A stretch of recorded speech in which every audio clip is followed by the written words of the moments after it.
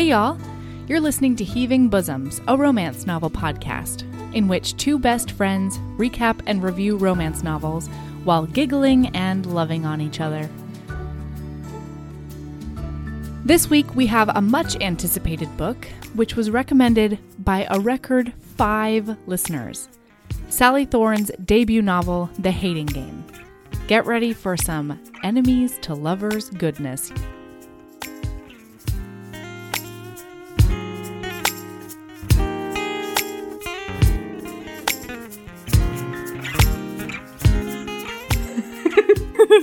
Oh, hey, Erin. Good morning, Melody. Good afternoon, Erin. It is so nice to see your shining face. In the daytime. In the fucking daytime, yeah. We've decided that Erin is at her best in the actual daytime, so we're going to try our hardest to not make her record between the hours of midnight and 4 a.m. Right? That's our goal. Yeah. Yeah. But it's still going to happen, I'm sure. But every once in a while, give it a shot. And I'll get up early or late at some point too. You know, our schedules are going to make us do it. So, but I'm in such a good mood, not only because it's only 9 a.m. here, but because we don't have to talk about that fucking book anymore. And we can talk about The Hating Game now. Yay. Can I tell you my favorite thing I have 2 favorite things from the cult this week. One is that there are multiple listeners in addition to me who have read The Hating Game multiple times because every time they got so pissed off at Knight in Shining Armor, they would just like put it away and take out The Hating Game as like a palate cleanser. I have actually read this book 5 times because I thought that they were switched. I thought The Hating Game was before Knight in Shining Armor. Remember? Yeah. I remember the moment that I had to tell you. You were like, The Hating Game, it's so good. And I was like, but you know we have to read this turd first, right? And you were like, no. Yeah. So that was my first read through. And I'm really glad I did it because since then I've just gone back. In addition to reading like other books in other series that I'm reading right now too. Anyway. This was the first book we read for the podcast that, you know how I'm always scrambling at the last minute to get the book done. I'm like burning the midnight oils, trying to flip through and like figure out what the ending is so that I can talk intelligently about it. This book I finished on, what was it, like Wednesday? It was Tuesday or Wednesday, yeah. And I was like, Melody, this book, I was reading in the morning, like I was getting up at 5 a.m. and like reading for an hour so that I could like, you know, this is what I usually do to finish the book. I'm reading for an hour. Okay, 6 a.m. dawns around. I'm going to go to the gym or whatever. And I was like, but I can't. So I didn't go to the gym all the days of the week. I also broke my toe, so fuck them. But anyway, yeah, I broke my toe. But Erin! What are they going to do for a broken toe? The lead. Like, sorry. Well, yeah, it's nothing. Like, I'm not even going to go to the doctor for it. It's definitely broken. Did you stub your toe? I don't even know. So I had that big trial, you know. Yeah. And so I was in army heels for like 2 weeks. And I think I was just stomping around too much in the army heels that are not made for comfort or style. They are not. No. Which is weird. Yeah, it's weird they're not made for comfort because they are ass ugly. Yeah. And I said to my co-counsel, hey, I definitely broke my toe last week. And I was like, I don't know when I did it. And she's like, what about when you like took that big tumble on the ice outside in the parking lot? And I was like, I don't remember that. So I probably had a concussion too, I guess. I don't know. I don't remember doing that. So. Oh no. Neat, right? Yeah. Well, anyway, you sent me a text that was like, Melody, what happens if I run out of book? And I was like, you reread it, bro. So that's what you do. Gym, I was like, at first I skipped the gym. Then I was like, okay, it's that time of the morning where if I don't shower right now, I can't go to work today. Yeah. You know, like that, you know, witching hour of the morning where it's like, ooh, 5 minutes more and I'm going to be super late. I was like, I don't know what to do. So I bought the audiobook so that I could keep reading on the way to work. It was bad. I did the same thing. Man. I was listening to the audiobooks while going on all of my walks this week. Like, we're addicts. We need to read more of this author. Where I was really like, this is her first book. I know. Anyway, this is the first book where I was like, I felt like, what am I going to do when I run out of book? I know. And I think this is the first book we've recorded for the podcast that I've had that like horrible, what am I going to do when I run out of book feeling? Because I felt that for Beauty and the Mustache, but the answer was read the other 6. Read all so the that's fine. Winstons. Yeah. But I was This like, woof. I know. Anyway. Yeah. All right, I want to talk about something. Oh, okay. Well, it reminded me because I've been having this kind of like conundrum this week, and then the whole thing with the Gammons and the Bexleys in this book. Yes. So there was this Instagram person that was making these great coffee mugs that have the traits of the Hogwarts houses on them. And you can get your Hogwarts house and like drink the mug. And I was like, these are cute. I'm going to get one of these. Have you seen the scented candles too? Yeah, right? Yeah. Yeah. So I've always believed myself. Wait. Can I guess which one you are? Well, this is what it's going to cut to my core. I don't know if I want you to. Oh, no. Okay. All right. Okay. All right. I have it narrowed down to 2, and I'm having a really hard time choosing. Me too. And they're the worst ones. No, that's not true. You are either a Ravenclaw or you are a Slytherin. I think I'm a Slytherin. I was looking at the mugs. I think you're a Slytherin. And then here's the thing. No one ever... when you take the online quizzes, you never come out Slytherin because the BuzzFeed skewed toward Gryffindor because all the heroes are Gryffindors in the book, so you want to be a Gryffindor.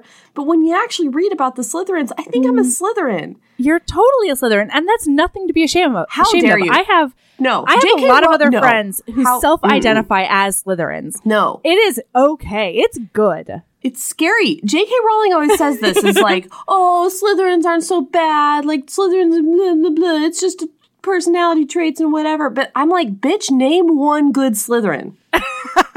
Like, name one good Slytherin you wrote up in your book that's like nice to anyone ever. Well, yeah. No, there's some. Name one, bitch. Yeah, I'm having a hard time naming one. And I know, listener, I know you're out there being like, Snape, Severus Snape, but think about it. Because he's not a good dude, like, at all. He's completely self-motivated. And yeah, he sacrificed himself to blah, blah, blah, blah, blah. Right. But he does honorable things. No, he's but like not the quintessential nice honor. guy. I know. He's the guy that helped Lily Potter like move her stuff one day and then was like, now I deserve for you to smooch on me, and then was an asshole to her forever. That's Severus Snape. Dude, it is nothing. You are good. But you're also like, I'd say you're 60-40 Slytherin Ravenclaw. You think the Sorting Hat would have a hard time? Yeah, I think the Sorting Hat would ask you ultimately. I don't know what I would do in that situation.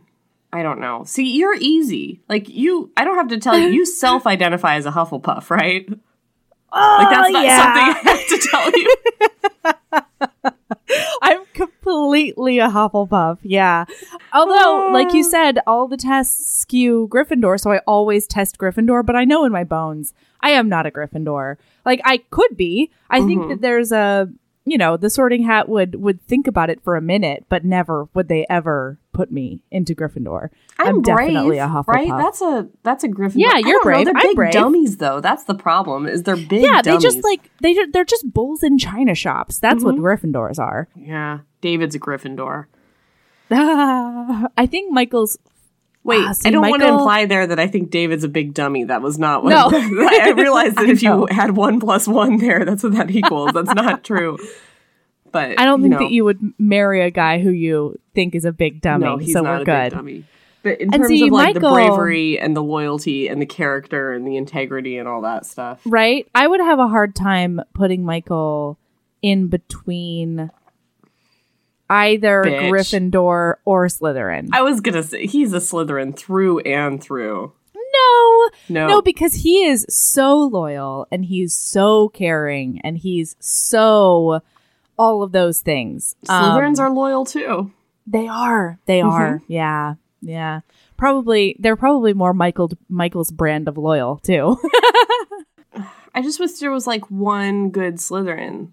Like it wasn't just like Crabbe and Goyle and Draco Malfoy. I mean, Draco is just a tragic figure. Just confused. I don't look to him as like a villain at all. I see him as a really tragic kid who can't figure his life out and doesn't know what he wants and doesn't know how to get it. You know what I mean? Like, he just knows that that he's got this big, scary family reputation to live up to. And so he has to try to do that, even though Draco's not actually even a very good bully. No. It's just so sad. Everything about him is so sad. That last book, he's a tragic character. Yeah. Anyway, yeah, I'm totally a Hufflepuff. Yeah. Well, except the only thing is, patience is not one of my virtues. So I would be kind of the worst Hufflepuff, but I'd still be there. No, but you think that. But you are very patient. You think that, but you are. You are very patient with your son. I'm certain of it. I mean, yeah, until I have no more. And you have had some very long-term goals that you have stuck to. Oh, yeah, that's so true. That you have, like, sacrificed a lot in your life to make, like, long-term goals happen in ways that I don't think I could, because I would just be like, I want to do that. So I'm gonna. Oh, yeah, that's very true. I think you're very listener, patient. I paid off like almost $100K worth of student loans in under 5 years because Michael and I decided we had to. Mm-hmm. So I worked 3 jobs sometimes and did not go out and made my whole life paying off those loans. I think that's did it hugely like a patient. It's actually true. That's actually true. I think what you're thinking about specifically is food. That is part of it. Yes. I get hangry in a way that is unearthly, probably, or otherworldly, I should say. Mm-hmm. Well, no, and I'm pretty impulsive. Right. Anyway, I still think I would be a terrible Hufflepuff, but I'd be there. Yeah. Man, what were we saying last week? We were talking about this girl, this lady we don't like, or maybe we don't not like her. She's just like we're acquaintances, not friends. We were just shit talking on another woman. That's what we were doing, listener. And and Aaron goes, "What house do you think she would be in?" And without missing a beat, I said, "She's a Muggle." Yeah, she's a squib. She's a squib.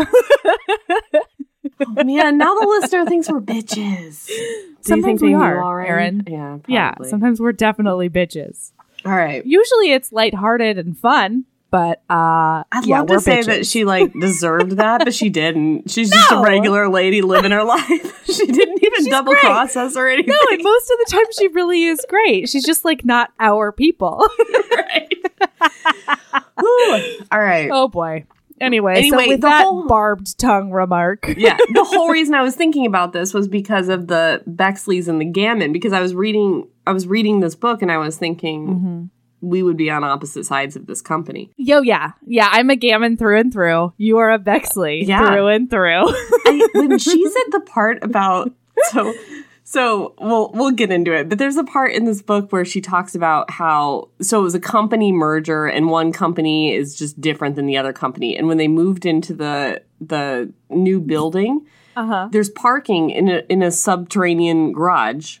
And she's like, everybody who gets here early, aka the Bexleys, they get the parking spots. And she says it so bitterly, and I'm just like, wake up get to earlier. Work. Yeah, I don't. Like, I don't understand. Like, if it's better for you professionally and for your parking comforts, just get there at 5. Like, it was just really confusing to me. I didn't get it. Yeah, she sort of says it like that because she does get there early most of the time. My favorite, not as early as the Bexleys. No, not as early She's as always walking Joshua. in that rain to her car. That's right. My favorite moment where she's describing a coworker. She's talking about the HR lady, Jeanette. She's like, yeah, I wish I could. I think her hands are on her hips, but I can't really tell because she just looks like a triangle under her poncho that she got on her last vision quest. She's a Gammon, Natch. I was like, yes. Oh man, if I had to work with Vision Quest people on a daily basis, and again, I'm a yoga teacher, but if I had to deal with ponchos in the workplace, woof. There are certain places where ponchos are, you know what? Ponchos, no. Period. Done. Yeah, I'm just if it's a cultural thing for you, if you are Peruvian, right? Or where else are ponchos okay? Mexico? Really South America, I would say. Ponchos, probably. That's fine. Otherwise, no. Otherwise, just get yourself a capelet. Yeah, a capelet. Yeah, just get yourself a capelet. That also goes for white women visiting South America. I just want to put out there. It doesn't mean that you are in South America, so it's okay. You've got to be from South America. Or have ancestors that actually are from there. Yeah. That's my poncho rules. Hashtag poncho rules. Otherwise, white ladies, capelets. Capelets. Can you imagine me in a capelet? You would look delightful in a capelet. But can you imagine me in a No, capelet? never would you ever. Meanwhile, I miss my capelet. Where is it?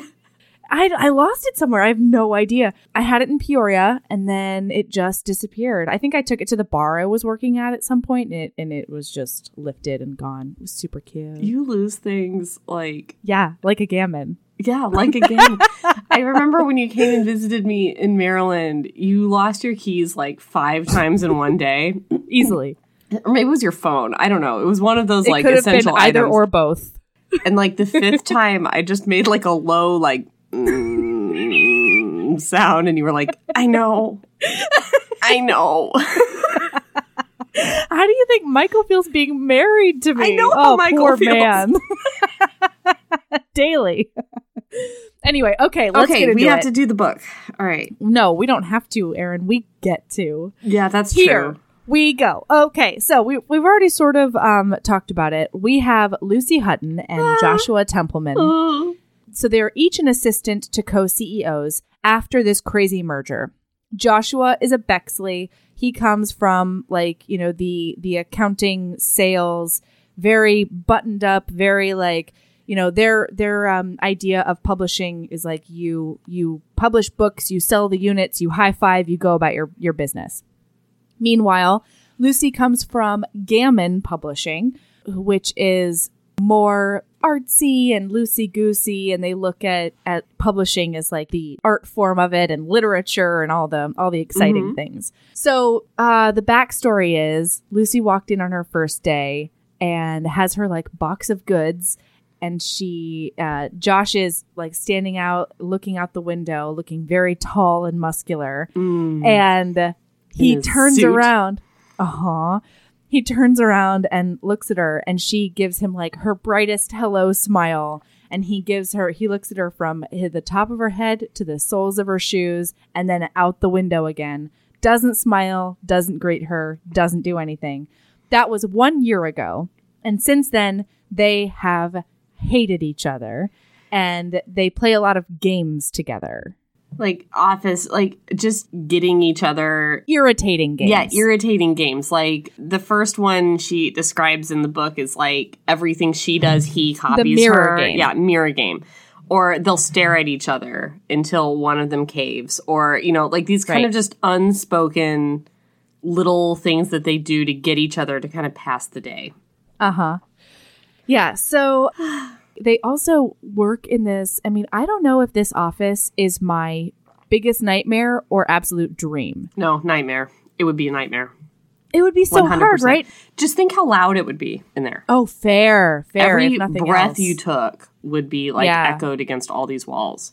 Yeah. So the only thing the two co-CEOs could agree upon was that the decor in their like newly refurbished floor should be shiny. So everything is reflective and tile and mirrored and like sheets of glass. And she talks about it. It's a through line throughout the whole thing that she can look at any surface and just like redo her lipstick. It's but it she really can sounds also like a see nightmare. him through like every surface. Like Yes. they're always looking at each other no matter where they're looking in this office because everything is so shiny. Yeah. Nightmare.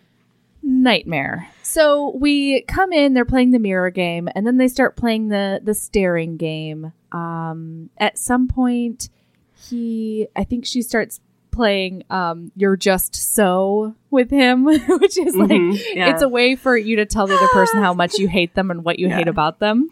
So she's like, You're just so inflexible. Yeah.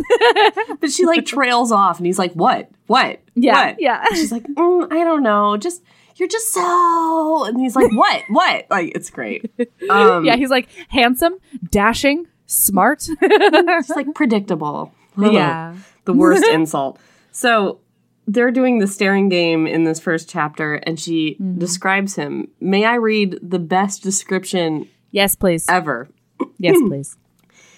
After a few minutes, I glance at him, and he is staring at me. Imagine it's 2 minutes before the biggest interview of your life, and you look down at your white shirt. Your peacock blue fountain pen has leaked through your pocket. Your head explodes with an obscenity, and your stomach is a spike of panic over the simmering nerves. You're an idiot, and everything's ruined. That is the exact color of Joshua's eyes. So good. So great. It's such a great way of the author telling us he has these beautiful peacock blue eyes, but also that Lucy hates him. Well, and so that a lot of times he makes you feel like the anxiety he makes her feel it makes it absolutely palpable. It's so good. Perfect description. Great, really, really great writing in this book. book. Yeah. Really, yeah, really throughout the whole thing. Yeah. And not in a heavy exposition kind of way at all. Not at all.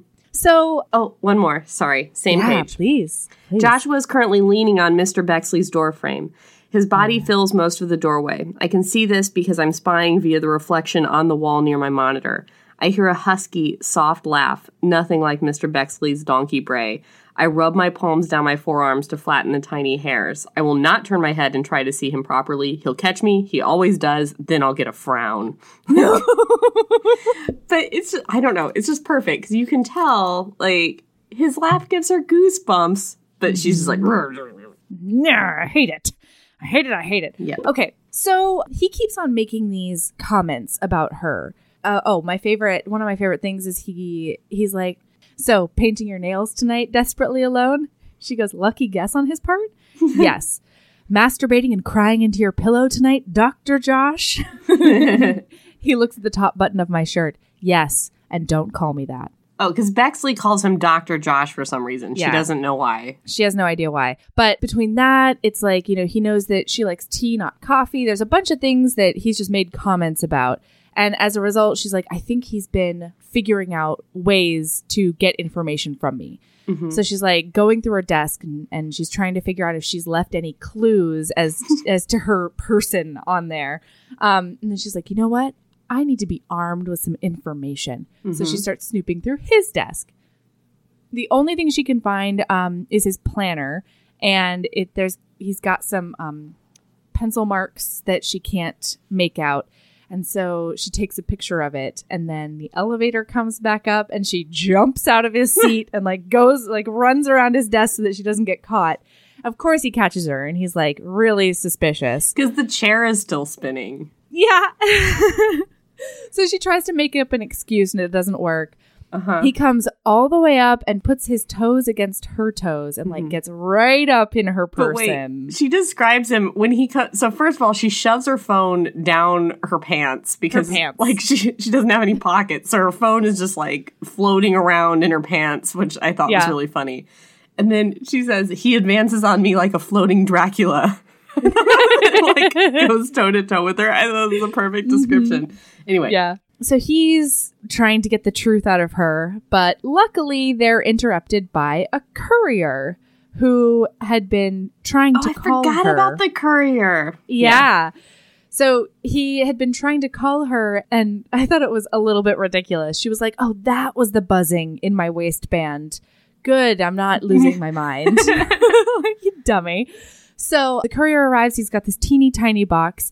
And he hands it to her and they start talking. And Josh is like, what's that? Like, what did you get? And she's like, oh, nothing. And the courier's like, it's a Smurf. She loves Smurf. She lives and breathes for Smurfs.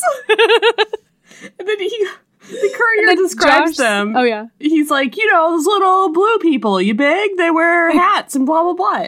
And Josh goes, I know what Smurfs are. And returns to his desk. And she goes, I don't live and breathe for them. My voice betrays the lie. I love a heroine who's weird. She loves me too. Smurfs. She just loves them. So stupid. So, my favorite though is at some point Josh is like, oh, I just, I saw you getting tiny packages. I thought it was just because you were buying your tiny clothes online. Yeah, because she's really small. She's like less than 5 feet tall. And he's like 6 5 foot feet even. million. Yeah. And he's 6'4" or maybe even more. I don't know. And, although the only thing that really annoyed me throughout this book is just the, yes. But But it's the amount of times that she herself would describe herself as like, my tiny knees were knocking, or my little blah. And I'm just like, dude, I get it. You're small. I get it. I see you. I've made you up. I've made a picture of you in my brain.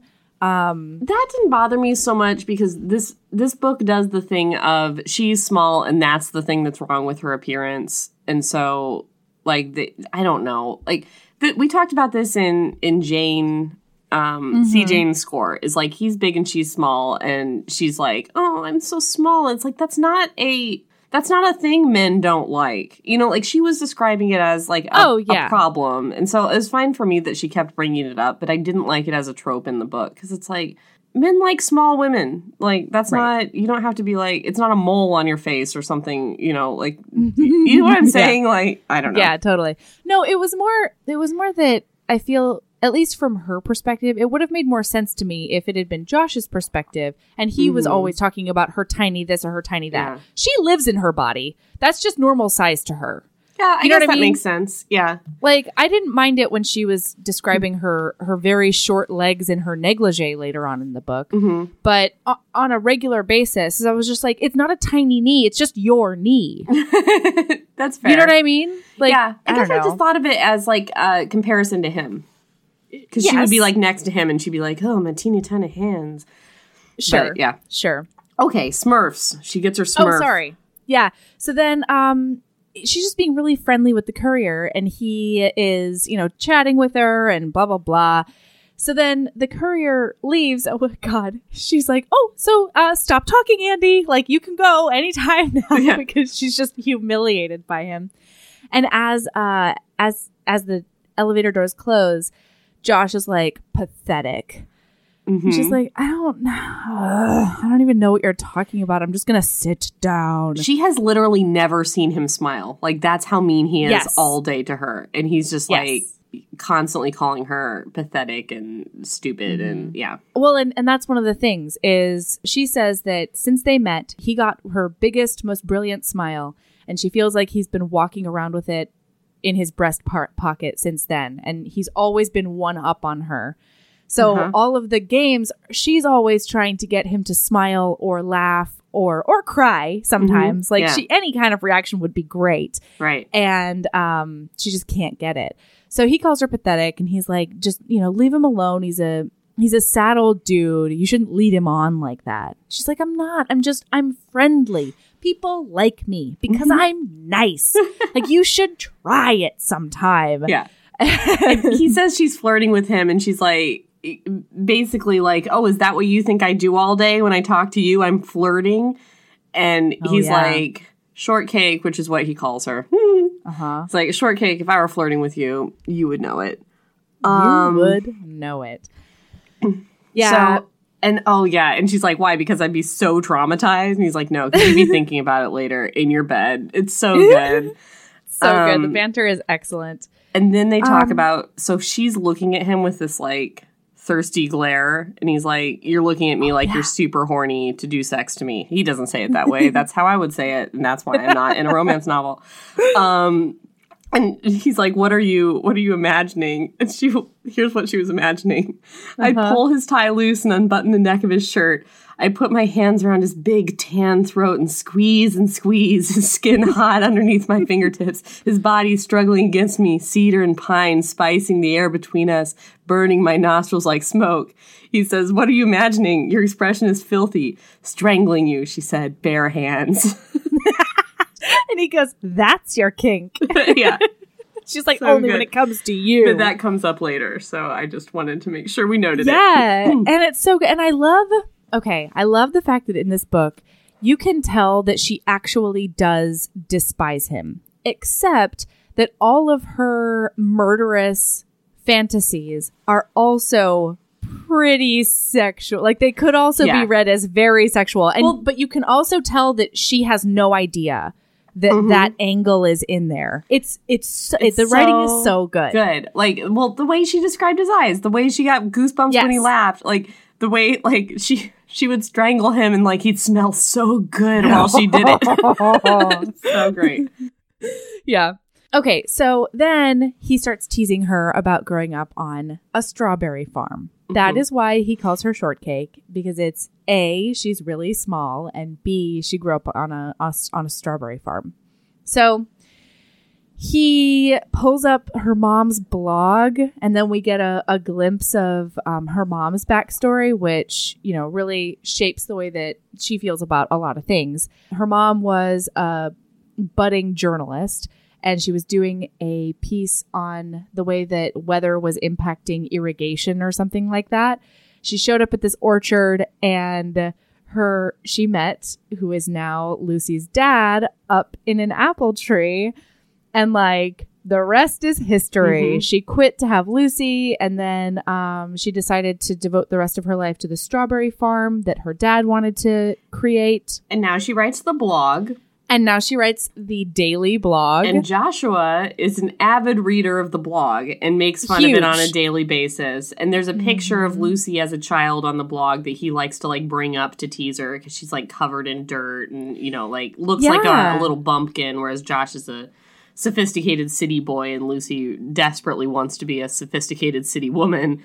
And so he makes fun of the strawberry farm a lot. So he's making fun of it, and she starts to tear up. And he immediately like starts putting it away and la la la. And then their calendars bing, and they both go into their respective CEO's office to prep them for the meeting. She wants to be this sophisticated city woman, and one of the ways we see that is that she just idolizes her boss. She's originally from France, and she's just like effortless elegance, and she's got the tiniest little French purr in her accent still, and it's ugh. So they go to this all-staff meeting. And Elaine has told... Can I just say... Yeah. This is one problem I had with this book. You listened to the audio too, right? Yeah. Uh-huh. It's Elaine, right? Her boss's name is spelled Helene. So I read it Elaine. like Helene or something like that. I don't know. Yeah, it could be Helen, whatever. But the way that the narrator pronounces it is Helene, which would be fine if later on in the book, Josh's mom isn't named Elaine, Elaine. Which is also my mother's name. But anyway, she pronounces them the same. And I'm like, they're different. Make them different. And it was confusing to me. Anyway. Yeah, I called her Elaine in my mind for I called her Helene, but I don't know if that's even a name. Because my brain says all kinds of... My brain said Hermione, and that's not Hermione's name. And it still does. If I go back and reread, Hermione. I said Hermione. Hermione. You know, one of our followers on Twitter is her like Twitter name is the phonetic spelling of like HERMOW, like is like nice. Hermione. Yeah, it's funny. Anyway. Okay. So they go, so Elaine has told Lucy that there's going to be a big announcement at the end of the meeting. So at the meeting, Lucy she's ordered this birthday cake for this Bexley, and she's like, I'm just so proud of myself offering this olive branch to a Bexley for his birthday. And then this guy starts flirting with her. This guy from the design team starts being like, so I looked up that documentary that you were talking about. She has no idea what he's referring to. She's just super nice to everybody and talks to everybody. So she's like, I guess I told this guy about a documentary, I guess. I don't know. Yeah. So they start talking about Da Vinci and how, you know, he was like the ultimate human, and this banter actually worked for me. Yes. Wait, what did I say? No, I'm just saying they talked about inventions because that becomes a thing.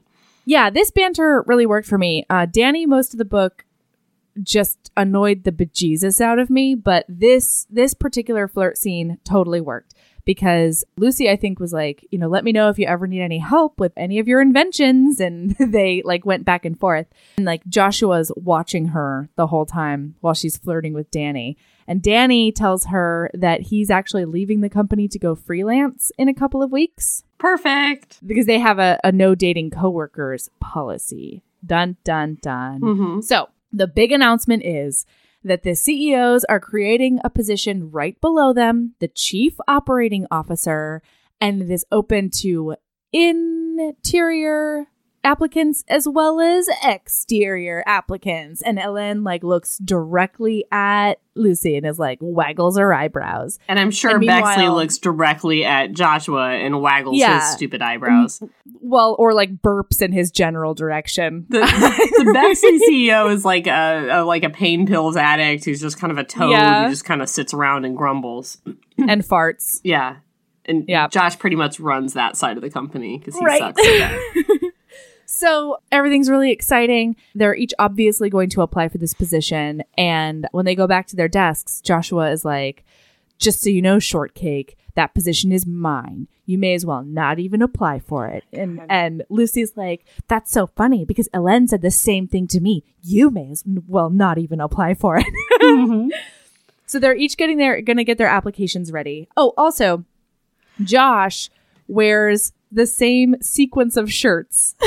From he has whitest shirt to black shirt. So it's like white, off-white, cream, mustard. Like it goes darker and darker. Yeah. And she has it memorized. It's in her book. I do too. It's white, off-white stripes, cream. God, look at you. Baby blue, baby yellow. Mustard. Sky. I can't even do it. So this is why in the Venn diagram that I created, the Aaron and Melody Venn diagram, if you guys haven't seen. So somebody said on the friendship cult or something, like they can't tell our voices apart, which fine. Right. So they're like, we need like a chart or a Venn diagram. So I made one. And one of the qualities was Melody has read the book twice. Aaron struggled to finish the book. This is the ultimate of that. I can't read a book twice. Even when I got to the end, I couldn't start it over. I'm like, I know what happens. Really? No, I can't do it. Jeez. I don't know if I've ever read a book twice. That's a lie. Oh yeah, I go through a lot of different things. Usually every year around March or April, I'll rewatch the BBC's version of Pride and Prejudice, that whole miniseries.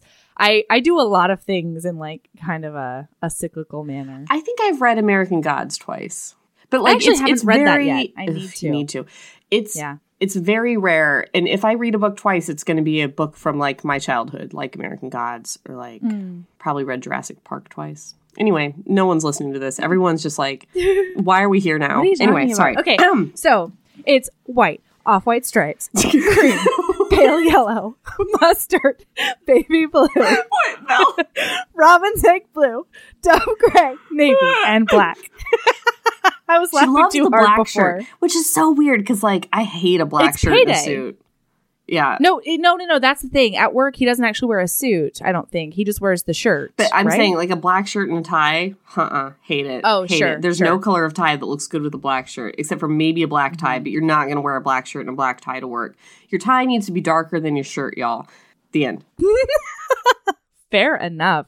Anyway. Wait till we get to her red shoes and her fishnets. I have so much to say. Oh, I hated that Fashion nonsense. Corner with Aaron. And Melody. I wish they could see me in my Coast Guard t-shirt and red sweater right now. Because they would be like, that's somebody I need to take fashion advice from. Sames. Okay. This is when they walk fast to go get coffee. Yes. This is the best scene in the book.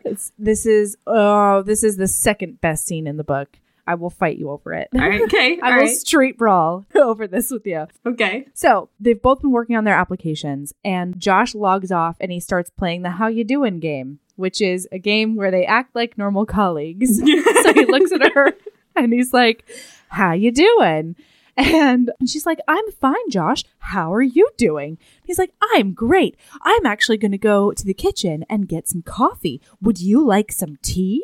She's thinking to herself, you'll spit in anything you get for me. So I'll just come with you. And they start marching off to the kitchen together. They're kind of like racing each other down the hall. They're going really fast. That's on the way back. Oh, on the I way thought it was like to and fro. Okay. On the way there, he's like muttering to her in ways that look pleasant, but it's actually like, like, Mommy and Daddy are fine, guys. Sometimes we fight, but that's okay. We still love you. Because all of their colleagues are like prairie dogging up in their cubicles. They're very confused as to why these two look like they're getting along all of a sudden. Everyone at the company knows Lucy and Josh hate each other, and they work together in this little like shark tank on the top floor. And now they're both competing for this job because this was an all-staff meeting where this is announced. Right. So they go to the kitchen and somebody has called the HR person to be like, we don't know what's happening, but you need to go to the They're kitchen. headed toward coffee. Yeah. Yeah, they have this whole talk, and this is when Lucy brings up the fact that she wants to do like a team building day because Jeanette's like, what's happening here? And Josh is like, everything's fine. We're just getting some coffee. Can I get you a cup? And Jeanette's like, no, I hate you. The HR lady, because they both called HR on each other at least each like 5 or 6 times. Like HR lady is always involved with their situation. And so she's just standing there like, something's wrong. Like, I know something's wrong. They're not just getting coffee. Like, she's just got heartburn over the whole thing. And she's Mrs. Poncho Spirit Quest lady, so she can't handle conflict. No. And so she's just like standing there like really tense. Yeah. So they get their beverages, and this is when Lucy's like, yeah, so I'm going to propose a team building day, blah, blah, blah. And Josh is like, well, I'll co-sign on that to show my commitment. And she's like, oh, that usurper. And so then this is when they start marching back to the office and like basically racing. Her tea is sloshing everywhere because she's trying to keep up with him. And he looks at her and he goes, when I'm your boss, I'm going to work you so fucking hard. You have no idea. And she's like, when I'm your boss, you're going to do everything that I say with a smile. And he's like, when I'm your boss, I'm mandating a corporate dress code. I've already circled it in this catalog. It's a gray shift dress down to a person's knees, so it'll hit you in the ankles, and it's polyester. And she's like, oh, when I'm your boss, I'm going to be committed for murder.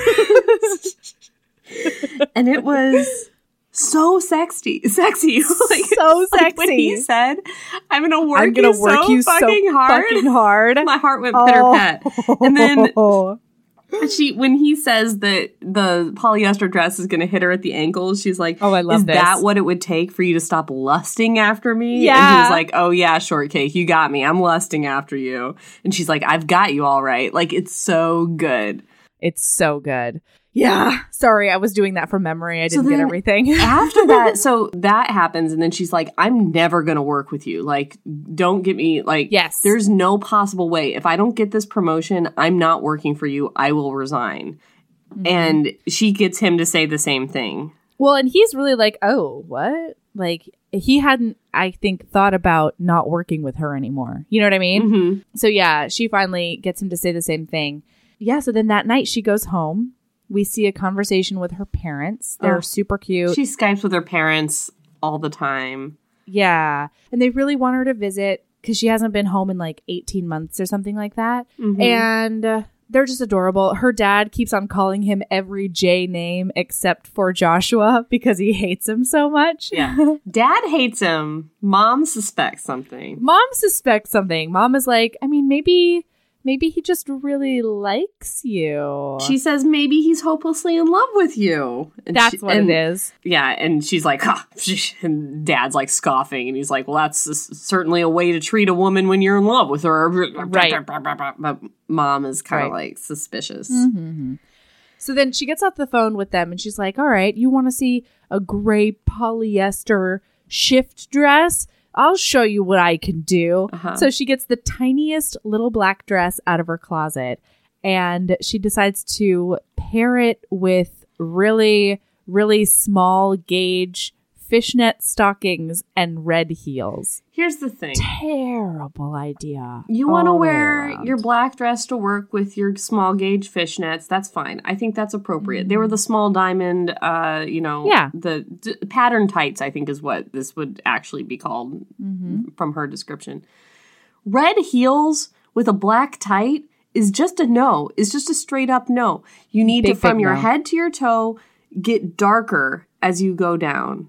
The end, period. Your heels need to be darker than your hose, need to be darker. Well, you can wear a nude hose with a black, but don't do that. Don't just wear no hose. Anyway, you're supposed to get darker as you go down. You don't pop it red at the bottom. The end, period, done. But they're a great match because with his black shirt and his light ties, and she thinks that's sexy, like, what, great, perfect. Yeah, they're good to go. Yeah. No, he's into it. Deserve each other fashion-wise. Yeah, spoiler alert, when she shows up to work, he digs it. Okay, So she goes to bed that night and she has a super sexy dream involving Joshua. He's like covering her completely. He's like weighing her down with his body and he's telling her that he's going to work her so fucking hard. And then he is like on top of her and then he smiles at her and she wakes up on the edge of coming. And she then, okay, I did not like this. She was like, I don't know if I should go take a cold shower or finish the job or whatever. And I don't do anything. I just lay there. And I'm like, you finished the job. Well, no, she can't do it. It's like betraying herself. If she masturbates to Joshua, then he's won. Like, I totally get it. She can't finish it up because then, oh my God, she's masturbated to Joshua. Like, then that's going to hang out in her head forever. She's got to just lay there and let it cool down. Okay, no, but then she could try thinking of Eric from True Blood or some other bad boy type. You know what I mean? Just like put a different image in there and take care of yourself. No, I think she could never forgive herself if she finished in that moment. We know that Melody's answer is to always have an orgasm. But not everyone is a Melody. I'm just saying, I think the world might be a better place if everyone was a Melody in this way. I completely agree. I want to remain an Aaron just for my personal, you know, like, 'cause, you know, I don't want to betray myself in that way. But I think if everybody was a Melody with one Aaron, the world would be great. Aww. No keys would ever be found. It would just be constant communal keys. Here's the thing. We wouldn't even have keys. That's the best part. There would be no keys. Everyone would just live together in perfect harmony. No one would own anything. It would just be a perfect communal. Everyone would have like a hot tub and just be happy all the time. This sounds excellent. Yeah. There would be no need for keys because nobody would steal. It's fine. All right. So here we go. She then wakes up in the morning and she triples down on her plan and gets dressed. So she is going up the elevator and realizes that her dress doesn't go past her trench coat. So in her red heels, she just looks like an escort. She's like, oh, if Target were open this like early, I would go and get some pants. But it's not. So she goes in and goes to hang up her coat and she's like dilly-dallying. She wants him to have turned around so she can just like go to her desk quick and so he won't see the full length situation. Oh, yeah. Because she's decided that she's going to spend the whole day sitting down. Right. Come hell or high water. But he's already there. Which is ridiculous because your dress gets shorter when you sit down. Did I ever tell you about my friend in high school that tried to cheat by writing things on her thigh? Did I ever tell you this? No. Tell me everything. It was so funny. Our study hall was in the gym for whatever reason. Like, you know how our homeroom was gym? I don't know. So anyway, so we're in gym, sitting on the gym floor, and she's writing on her thigh. She's wearing a skirt. So she's like midway down her thigh writing all the answers to this test that we're about to take. She thinks she's so fucking brilliant. Kelly was her name. And so she's like writing on her thigh, and then we stand up to go to class. And of course, like she's pulled it down in the front, but the front gets shorter and the back gets longer when you stand up. And so like all the answers are in like permanent pen on her thigh. So she had to like walk like bent over. It was hilarious. Anyway. Did she pass the test? No, they caught her. Of course. Like, well, nobody won. Idiot. Yeah. Okay. All right. So all the next morning, he's like salivating over her dress and her thighs, and she actually starts playing along. She like sits on the corner of her desk and starts talking to him about it. She's kind of like salivating over him too, because she's had this sexy dream. So she keeps looking over at him and being like, "What would it be like if he laid on top of me? It would be very heavy. I like that. You know, I'm so small and he's so big. Like, how would that go?" And so he's noticing that she's like looking at him and blushing. And he's like, wait. But first, when he sees the dress, he's like, wowza, got a hot date shortcake? And she's like, yeah, I do. Actually, I do. And he's like, no, you fucking don't. So he gets all of the information out of her. And he's like, so where are you going with this guy that you have a date with? And she's like, this sports bar on this street. And he's like, oh, that's funny. What time? And she's like, 7. And he's like, that's so weird. I'm going there too to watch the game. So that's great. Like I'll just drive you there. It'll be awesome. And she's like, fuck. Like now I have to go get a date. But she also says, I don't know if this is before or after, but he's Yeah, like, go what's ahead. up? Why are you looking at me? And she's like, I had a dream. Oh, yeah. And he's like, describe for me the dream. Like, Right. and he like blushes, she like blushes, and she's like, yeah, it was just like a super highly erotic dream about somebody who like I know, but I never really thought of in that way. Like it's very like she's dropping a bunch of clues that it's him. And it's a guy who's not going to be here for very long. Right, Because right. remember, he will resign if she gets the job. Right. And so then, like, they kind of go through this thing. She lies about what the dream was, but never really, like, reveals to him that it was him. She implies that it was him, but doesn't. And Yeah. then she takes And she alters the dream. It's not actually Yeah. the dream she had. Right. Yeah. She says she was wearing nothing but bed sheets and, like, somebody comes up to her and, like, that kind of thing, but that's not what it was. Oh, but can I tell you one of the most awkward things I've ever read in my whole life? Because it's right here. Mhm. She says that she's dressed in bed sheets in this garden, and this guy comes up behind her, and he's pressed up against her, like right up against her ass. And she gets up from her desk to smack herself on the ass Mm-hmm. and then sits back down. And I was like, what? How does that even work? Like, especially at your, like, in a work setting. What? I think she probably pulled it off. I have confidence in Lucy. Just I mean, like I do the too. girl It was that just ate the so pear awkward. in Firelight. Like, I Oh, have yeah. confidence that she did it sexily. I'm sure it's fine. So Mm-hmm. she says she's in bed sheets in this garden, and this guy comes up and she says to him, who are you and why do you want me so badly? So she's talking and she says, and when he tells me his name, I was so shocked. Joshua dangles from the end of my fishing line, a glossy fish, flipping and irrevocably hooked. I can feel the expanse of the air between us vibrating with tension. Come over here, I murmur. I need to whisper it. Like he is like, what? And so And he can't get up. yeah, and He's he's like, like, "Nope, I'm no, good." I'm fine. I don't I want gotta- to stand up. You can come over here and whisper it to me in my ear. And she's like, okay. So she goes over and like leans in and she grabs one of his Post-its and she kisses the Post-it and puts it on his screen. And she doesn't tell him. And he's like, well, this So good. is very unprofessional. Yeah, so is your boner that I can yeah, see through your exactly. clear glass desk. And so she says, you know, you're really sweaty. I hope you're not coming down with something. And then goes back to her seat and sits down. Anyway, so now... Then she goes down to the design floor and she's like, hey, Danny, do you want to work on those inventions tonight? And he's like, great, let's do it. Let's go out to the bar. Mm-hmm. And so it's set up and she goes back upstairs. And so then they decide that he's going to drive her. Because he's Joshua's going gonna anyway. drive her. Yeah, he's going to the same bar. And you can tell he's still pretty convinced that her date is not a fake date. Like she doesn't actually have a date. So he's like, oh, if you're going to be there to meet your quote unquote date at 7:00, I'll just drive you for your quote unquote date that I will actually be there for, you know. Yeah. Oh, wait. I'm sorry. Also, right before this, it's a quick plot thing. She turns in the proposal for the team building thing. Oh, yeah. Joshua scribbles something on the bottom of his, and it turns out that he actually wins the CEO coin toss.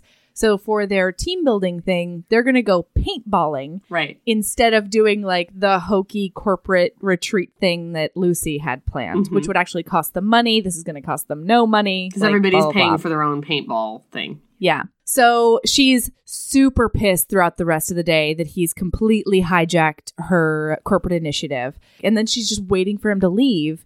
And he's like, so Shortcake, you ready to go on your big date? Like, we should probably head out.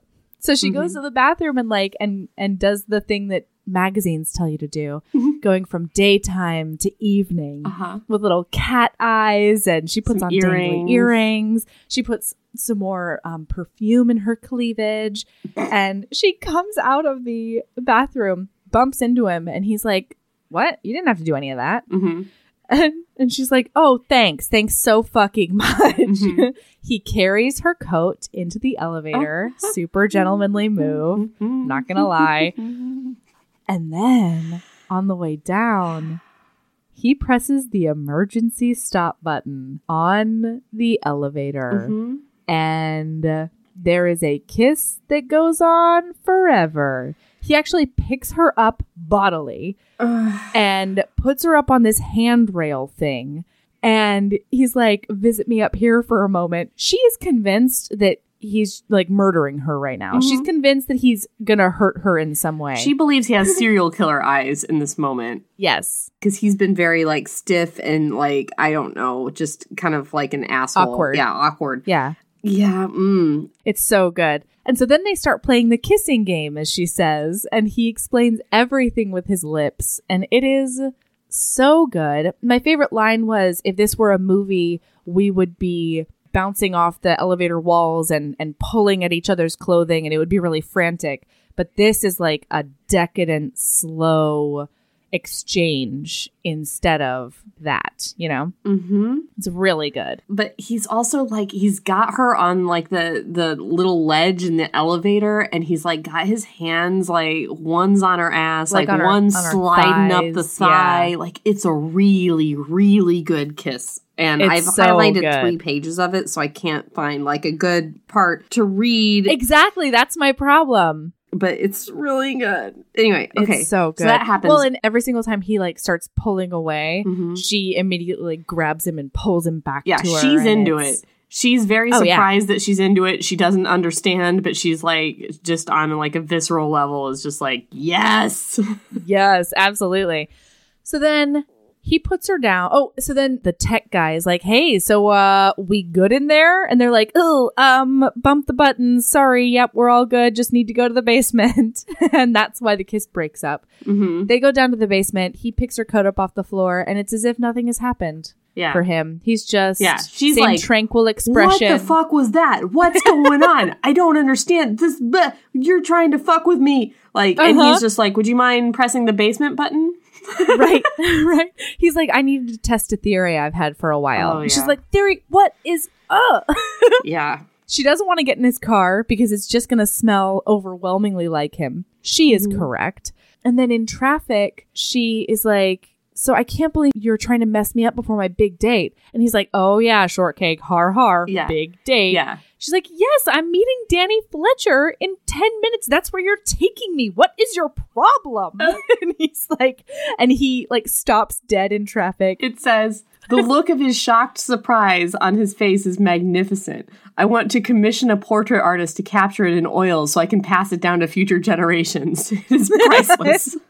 That's so good. So it's real tense after she says that she's meeting Danny Fletcher from design. It's pretty clear that Joshua thought that they were maybe going on this date, and that's what the game was.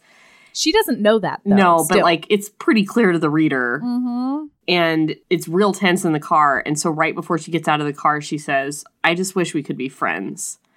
Yeah. And he says, we will never, ever be friends. And she's just like, it's sad. It's very sad. So sad. Yeah. So then she jumps out and actually like runs into the bar.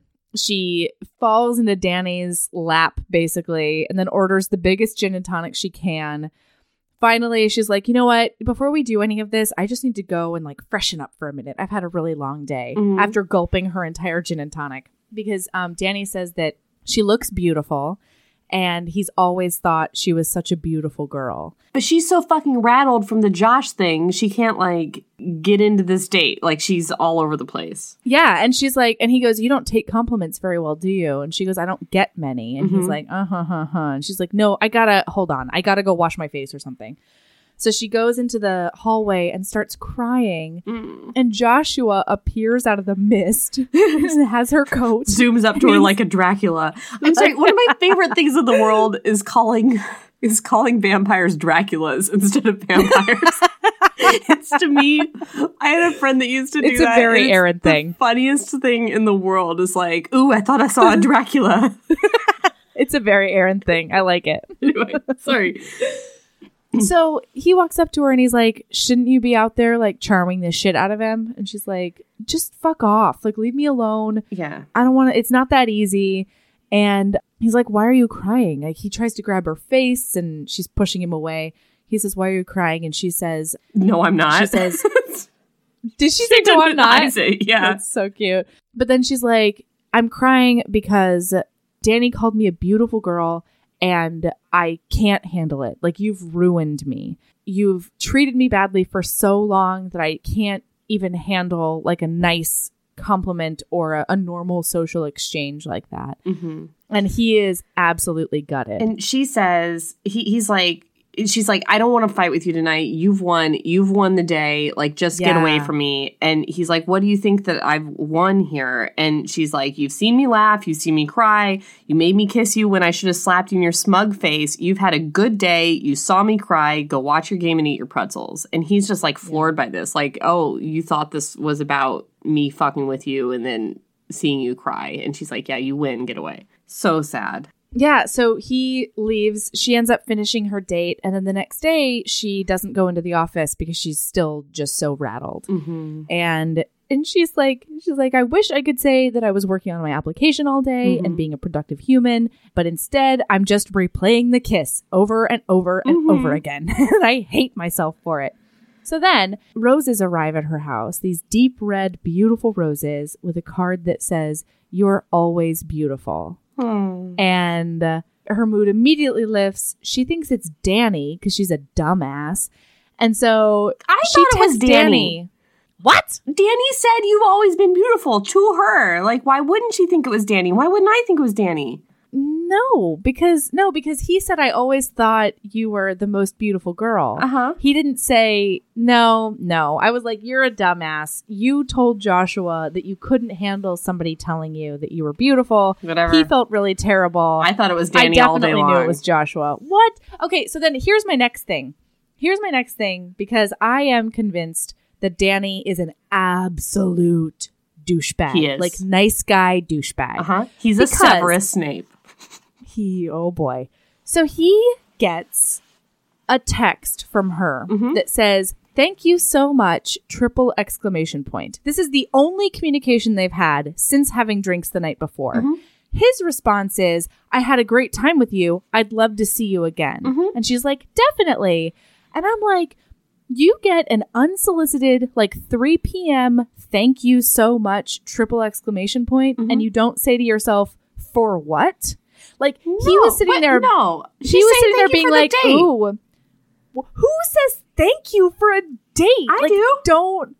What? Okay, no, not without being like, I had a great time, or it was great to see you, or blah, blah, blah. Why should she be so gratitude-y about him going out to drinks with her when she asked him on the date as well? Fair. Like, that is so douchebag of a move to be like, ooh, she should be thankful that we went on a date together. Like, he has no idea what she's thanking him for.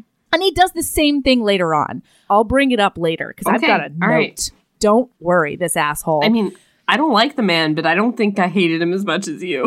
Oh, I did. I hated him. So, she thinks he's thanking him for the date. Harumph. All right. So the next day, she shows up at the office and goes into Elaine's office. They talk, and then she comes. She actually spills the beans to Elaine. Oh, not about the kiss or anything, but about, like, Joshua messing with her before her date. And how she went on a date with Danny. That's right. So then she goes back out of the office and she's ready for anything that Joshua has to say, except what he actually says. Which is, I'm sorry. I'm so, so sorry, Lucy. Which is also meaningful because he only ever calls her Lucinda. Yeah, which her parents don't even call her. And he's also a little rumpled, which is weird because he always just looks immaculate in his crisp shirts. And he's a little bit... She can tell he's a little haggard off today. Yeah. Yeah. So she is like, I could take us down to our normal level, but instead she just says, I know you're sorry. And then great scene. He says, oh, it's such a good scene. So she's like, there's this bubbling hope inside of her that, like, maybe they'll be friends, or, you know, maybe he feels bad about whatever. And then he says, are you going to report me to HR? And she's like, oh, I'm a dumbass. That's why he looks so rumpled. He's spent the whole day thinking that he's either going to get fired or the police are going to arrive because he's a molester of tiny women. But also the weapon scene. This is... Oh, God! Yes! This is a very Aaron moment. This is my... So... And a Melody moment. Well, this is like maybe the second best scene in the book, where he's like let's just put our weapons down, okay? He raises his hands to show he's unarmed. His hands are big enough to encircle my ankles. I swallow. To hide my awkwardness, I mime taking a gun out of my pocket and toss it aside. He reaches into an imaginary shoulder holster and takes out a gun, putting it on his planner. I unsheath an invisible knife from my thigh.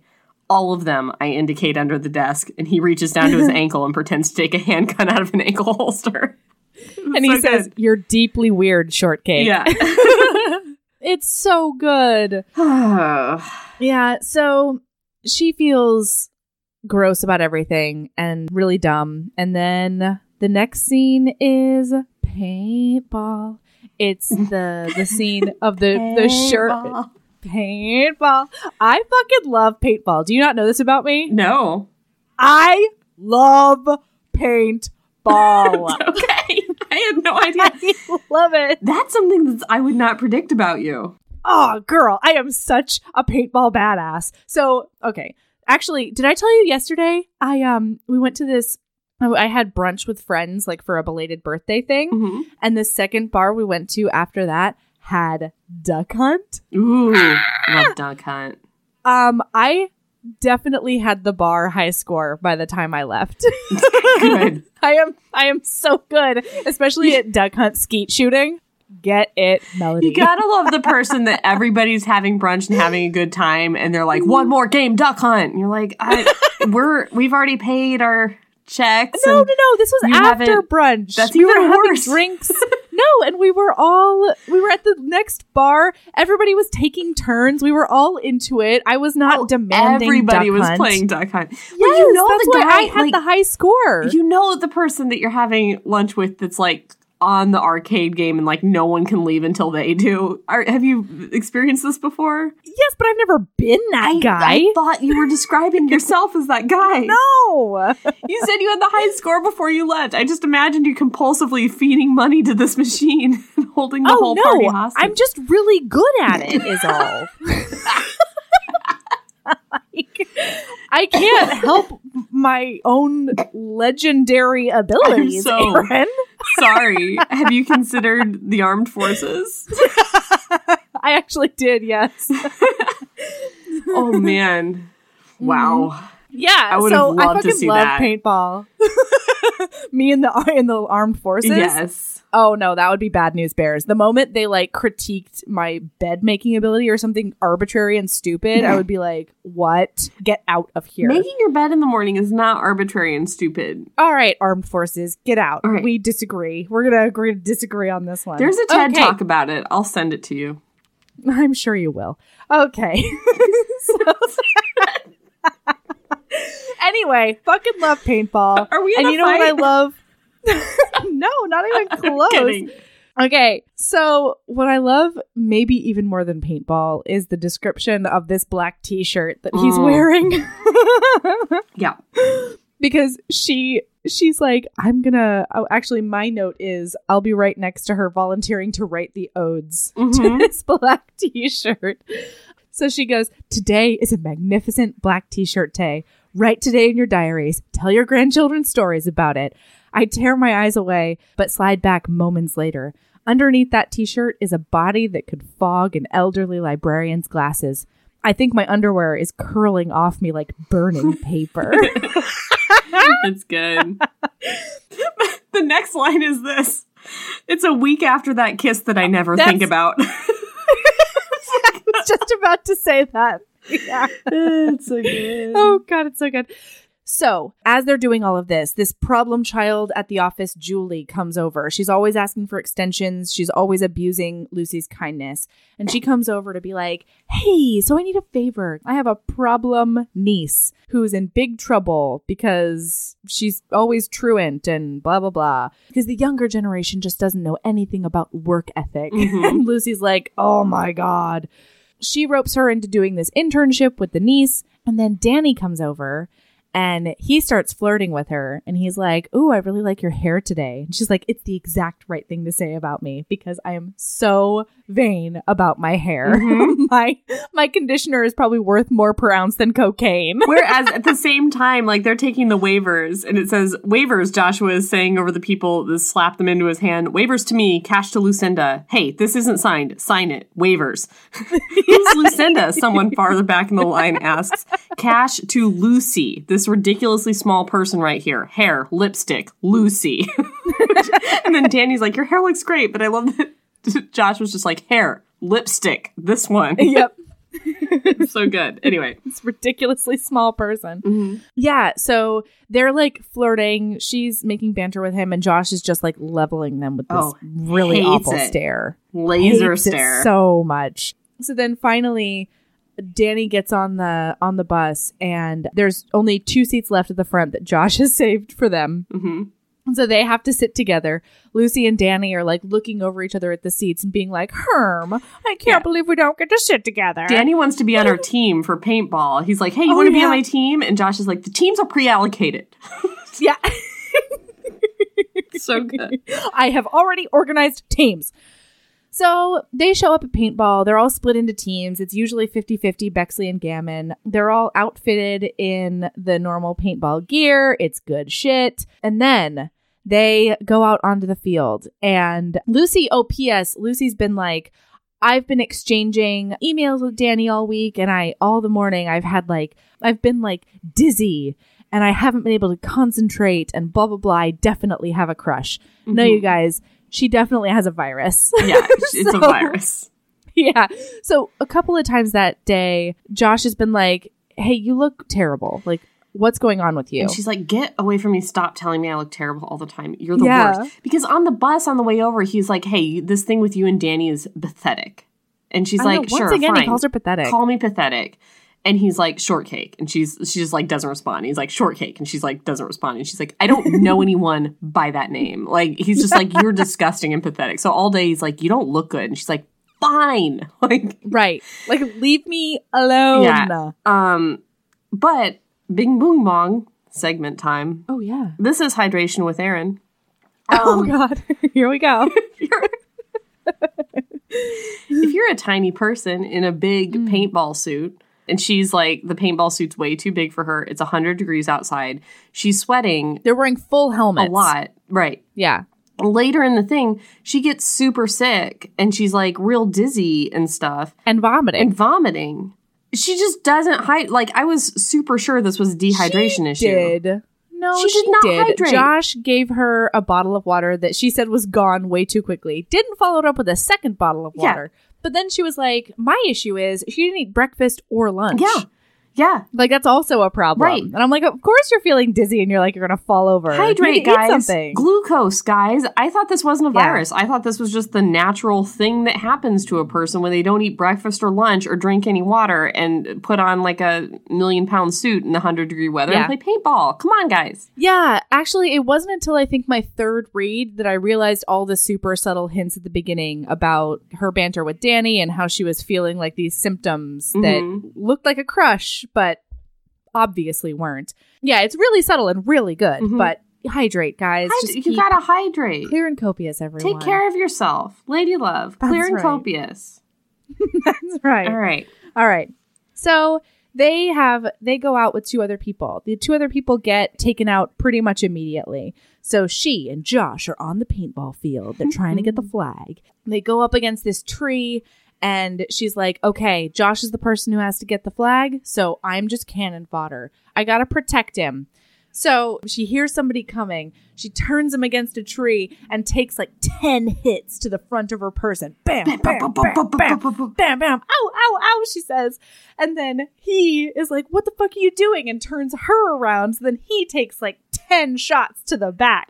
And he's holding her, he's pressed up against her on the tree, and his big bicep is right near her jaw. And she's just like, can I just stay here and take a nap forever? Like, I just want to be in this cloud of masculine aura for a while. And then they, of course, lose that game because they're the last people on their team. And the coworker is like, oh, I'm sorry, I play a lot of computer games. It's like really trigger happy. And Danny comes up and he's like, oh, you took a lot of paintballs. Like, should I avenge you or whatever? And Josh is just like, you're the fucking worst.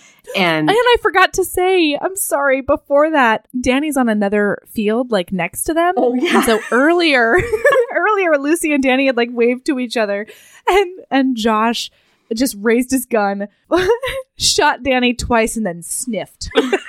And she's like, he's not even on our field. And he's like, oh, right. I made a mistake. I got confused. I was confused. Whoops. Yeah. Toopsies. Which I usually don't condone that kind of behavior in romance novels, but this guy's such a douche that. And then, like, after she gets hit, she's like, I'm one big bruise. And he's like, something's wrong with you. And she's like, I know. Right. You've been telling me that since the day we met. Like, just get out of my life. Well, and he's got his arm around her, taking her off the field. And she's like, it's probably so that I move faster because Josh hates me. And it's really just that he's concerned about her. So he gets her a bottle of water, and then he asks for a first aid kit with aspirin for her. She's not paying attention to any of this. Mm-hmm. She's furiously trying to make sure they're not on the same team for the rest of the day. Right. And then she's just like, later days, see you never. I don't want to deal with you ever again. Mm-hmm. And so she spends the next 3 rounds of paintball vomiting, hallucinating Josh, thinking that she sees him, and then all of a sudden it just like turns into somebody else. Sweating like a crazy Sweating person. profusely. Asking everybody in sight where Josh is because she's just convinced he's going to materialize and like and do mow a her headshot. down. Yeah. Yeah. And So then she then- sees him. And she raises up her gun and she's like, this is it. I finally get to shoot Josh in the face. Like total annihilation. Lucy v. Josh. And he just walks up to her, like easily just takes the gun out of her hands because she's so sick.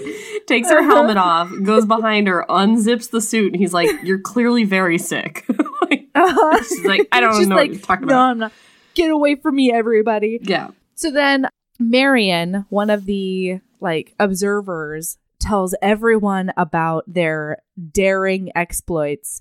And she's like, P.S. everybody, Marion reads romance novels in the break room. So she obviously thinks this is like nice and romantic and blah. Yep. Then they're about to go get on the bus, and she's like, just hold on a minute, goes back in, starts vomiting like a crazy person. Mm-hmm. Josh comes into the bathroom and he's like, you are not okay. We have to figure out how to like take care of you. And she's like, I can't handle the bus. She ends up getting on the like bus. It's like a 2-hour ride, hot, bumpy, you know. Yeah, just horrible. So by the time they get back, he's been like keeping her up the whole time in the seat. And at one point, she's just out of nowhere, is just like, why? And he just shrugs at her. And then everybody's gathered around her as they're getting off the bus. And Danny keeps asking her, are you sure? Are you sure? She doesn't have any idea what's going on. But Josh is just like, of course she's fucking sure. Like, get away from us. And he takes her down to her car. He's like holding on to her belt loop, holding her up basically. And she's like, I couldn't even help but cackle at the feel of his fingers at the top of my ass crack. Like, it's just so awkward. Well, they go into his car, right? Because he gives her that Starbucks cup. Yeah. To vomit in. Yeah, he's like, are you gonna vomit in my car, Shortcake? And she's like, maybe, sort of, I don't know. Have I already told the story about my friend vomiting in the cab? Have I told this story to you? I have one too, though. Tell me. Okay. So we're in college. It's somebody's 21st birthday. Uh-huh. Somebody that you know. But so we're taking her out for her 21st, and she got just blasted, of course. And we're not like older than, I'm 22 at this point. Yeah. I may have even, no, yeah, I was 21 or 22. So we get this cab, and we've got this girl who's like completely definitely going to vomit. And the woman driving the cab is like, are you going to vomit in my cab? And she's like, no, ma'am. Like, I will not. And she's like, this bitch is going to vomit in my cab. And they're like, she's like, I will take you back to campus, but like, you got to make sure this bitch does not vomit in my cab. And we were like, aye, aye. So we're in the cab and we're going, and my friend whose birthday it is brings out her Coach purse and just methodically starts removing items from the purse. And we're like, what are you doing? And she's like, And she's like removing the items, putting them in her pockets, coat pockets, you know, all that sort of stuff. And then she just hurls in her coach purse. And this cab driver is like, you vomited in my fucking cab. And we're like, nope, she's vomiting in her coach purse. Like, she removed everything. Now she's just into the purse. And then, like a fucking champ, she just gets out of the cab, puts her purse into a garbage can that's right there, and walks up into her dorm. And this cab driver was like, you girls, here's my personal number. You girls ever need a ride, I am your girl. Like, I will take you, because, like, that is the most, she fucking ruined her coach purse so she wouldn't vomit in my cab. So we had this personal cab driver whenever we wanted her. She was great. Anyway. That's amazing. Actually, my story is very similar, except the only variation is that I dumped my purse out and put it under her mouth just in time. One time I had to bait a friend. This isn't even a vomiting story. I'm sorry, hold on. Oh, sorry. I have to say that is true friendship. Yeah. I was just like, to ruin your purse for somebody else? Yeah. I don't carry a purse, but I would do it for you. You would hold out your shirt. I would hold out my hands, whatever. But there was another one. This is like not even a vomiting story. But did I ever tell you about having to bait one of my friends to get her into a cab? Like, we were trying to put her in a cab to get her home, and we were telling the cab driver, like, her address and stuff. And then she just disappeared. And we're like, it was the situation where one of your friends is way drunker than everybody else, and you want to continue the night, but you need to, like, get rid of this dead weight. So we're trying to get her in the cab, and she's like, no, I don't want to go in the cab. And so we get the cab finally, and then we turn around, and she's gone. And we find her. We're like, stay here, cab. Like, just stay here. We're going to find her. And we go into this gas station, and she's in there buying ham from in a gas station lunch meat. And we're like, Anna, anonymous girl, like, you can't eat this ham. And she's just standing there eating this ham with her hands. So we took a slice of ham and we threw it into the cab like she was a dog, and she crawled in after it, and we closed the door, and we were like, pat, pat. And like, she went off. That's incredible. Anyway, that's a completely unrelated story to this thing. But she denies with her dying breath that happened, but there are witnesses. Oh, I love everything about that. All right. Oh, boy. Okay. Oh, also, just so everybody knows, I have a cautionary tale for everybody that happened to a gal pal of mine like 3 weeks ago. Never, ever vomit in an Uber, because it is a $150 charge on top of whatever fare you're paying. As it should be. Ruin your purse. As it should be. Because, like... Yeah. I happen to know somebody, being in a close personal relationship with somebody who often has people vomit in his car for other different reasons, and it sucks, and you have to clean it up. It's the worst. And you know who you don't have to pay for vomiting in their car or doing whatever in their car? Cops. And they have to just fucking clean that up. It sucks. Yeah, they do. Anyway. All right. So... She does not vomit in his car. They make it all the way up to her house. And he's like, so where are we going? She's like, go to hell. He's like, oh, that's where you came from. Yeah. She's like, Urgh. So she directs him to her house.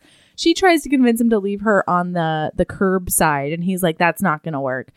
So he takes her all the way up and then like really wants an invitation into her house. Yeah. He comes in and he's like, do you have medicine? Do you have anything? And the answer is no. She goes to shower and he goes to like get supplies or whatever for her. So she's in the shower and she's like, alone with my fevered thoughts. I can think anything I want, and they are not 21st century thoughts. I'm thinking dirty cave woman thoughts about Joshua and his manliness and his muscles and him protecting me and blah blah blah. And he's like, "You okay in there?" She's like, "Wah!" This is. I'm naked. He's like, obviously. Yeah, I'm not going in the living there. room. Right. Oh, it's so great. He takes care of her when she's sick. It's so good because he keeps like touching your forehead and being like, you have a fever. She's like, I'm so cold. And he's like, put his hand on her forehead and he'd be like, you have a fever. You're really warm. And she's like, no, cold. She's just like, not okay. She's wearing a t-shirt that says Sleepy Saurus on it. It has a dinosaur. He's just great. He holds a Tupperware for her to throw up in. He changes her sheets. He sleeps there. Yeah. She, in her fever, at one point, he's like laying in the bed next to her or sitting in the bed next to her. And in her fever dream, reaches up her tiny hands and puts them around his neck. And he's like, go ahead, do it. She's like, anyway, she squeezes his neck like as hard as she can. And he's just sitting there like, this is like radiating. Yeah. So, well, no, and he's like shaking. And she's like, oh my God, am I killing him right now? I think I'm killing him. And he just starts cackling. Mm-hmm. His whole face lights up in this beautiful grin. And she's like, she's oh never my seen him God. smile before. Yeah. And she's like, everyone else doesn't hold a candle to Joshua when he smiles. Mm-hmm. Like, I thought he was okay looking before. He is glorious. May I read? Yes, When please. Josh smiles, he is blinding. My heart is pounding, and I frantically catalog this moment in the half light. It's the only one I'll get while delirious with fever. If only I could hold on to this moment. I already feel the sadness that will hollow me out when it ends. I want to tell him, don't leave yet. My fingers must be flexing because he laughs until the mattress is shaking beneath us. A diamond, wet sparkle of light in the corner of his eye is a bullet to my heart. I'll be able to replay this beautiful, impossible moment in my memory when I am 100 years old. Go ahead and kill me, Shortcake, he laughs, wiping his eye with his hand. You know you want to. So bad, I tell him, like he once told me. Oh, it's so good. So bad. So, I think actually that might be where we need to leave No. off for this book. No. This can't be it. Man, this week I posted a deal that Tiffany Rice had on the Red this week. What are you showing me? Mm-hmm. Oh. Ember woke up from his nap. Ugh. So I'm home alone with traitor. Ember at the moment. I know. I've been watching the monitor, and he woke up recently. So Okay. I'm gonna have to go up and get him. Okay. That's the only reason I'm stopping. I'm sorry. That's fine. I'm sorry, I just listener. wanted to say, like, we keep doing these 2-week episodes, and like, there's books that we want to read, but they're like 20 books down on the list, and I know. that's like a year now. Like, we can't. Anyway, I know. We'll start getting better about it. okay. Probably. Yeah, we'll probably. We're sorry. Anyway, this is such a good book, though. It's worth 2 weeks. Such a good book. It is. Yeah. So, do you have a lady love? I want to refer everyone to this Facebook comment thread. Yeah, we have a really, really good thread going on. The Heaving Bosoms podcast, Geriatric Friendship Cult. Yeah. Annie H. posted on our Instagram and said, hey, you guys ought to do like a thing where everybody else can send in their lady loves. And I was like, why don't you post it on the cult? And then people will comment. And people did. There's like 100 of them. Like, It's amazing. it's good. So join the Heaving Bosoms Geriatric Friendship Cult on Facebook. It's free except for your possessions. And then yes. go on there. Lots of lady loves. Yeah, and we'll I mean, I'm probably going to be trying some of these out as well, Mhm. and like sharing them sometimes if they work for me too. But yeah, there's a lot of good shit on there.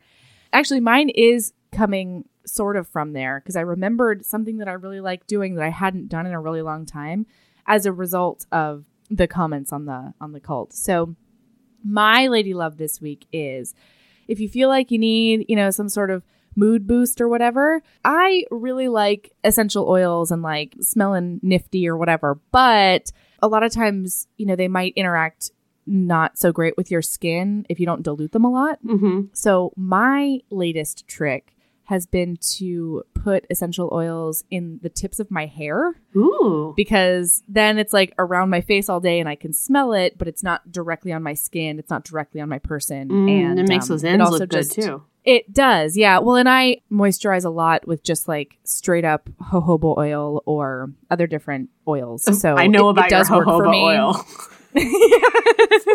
That's the only thing I use to moisturize my skin, and it works super know. well.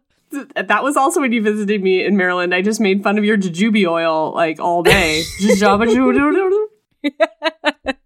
Yeah, because I had to pick some up. I had just run It's out, like, and what so I is was like, this "No, we have to Jojo go to Booby Whole oil." Foods. You're So like, "We we're- have to go get some," and I'm like, "You need your Jojo Booby oil, or you cannot survive a day." And you were like, "Yes." It's like, okay. Yeah. Okay, so you can find us on Instagrams at Heaving Bosoms, on Facebook at Heaving Bosoms Podcast or on the Heaving Bosoms Podcast Geriatric Friendship Cult. You can find us on Twitter at heaving_bosoms. I'm actually going to say my personal Instagram out loud too. What? Because it's public anyway. Oh. But other people have been asking about like pictures of Ember or like what my family looks like or whatever. So if you want to check out my personal Instagram, it's at Splendidly M. Mm-hmm. Yeah, you guys cannot have I will not be your friend. Cannot. Sorry. Cannot, will not.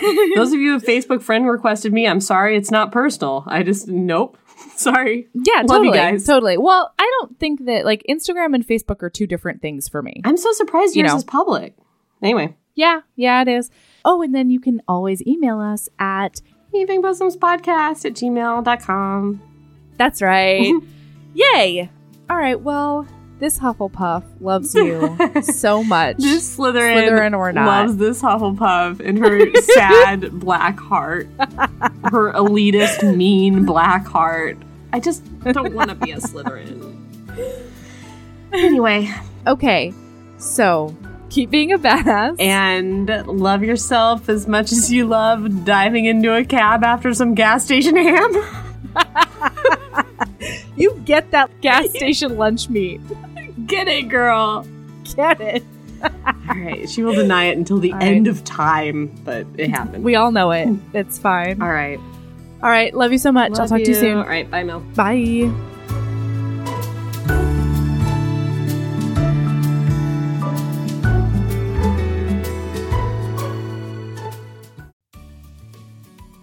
Hey, you. Yes, listener, you. Are you loving the show?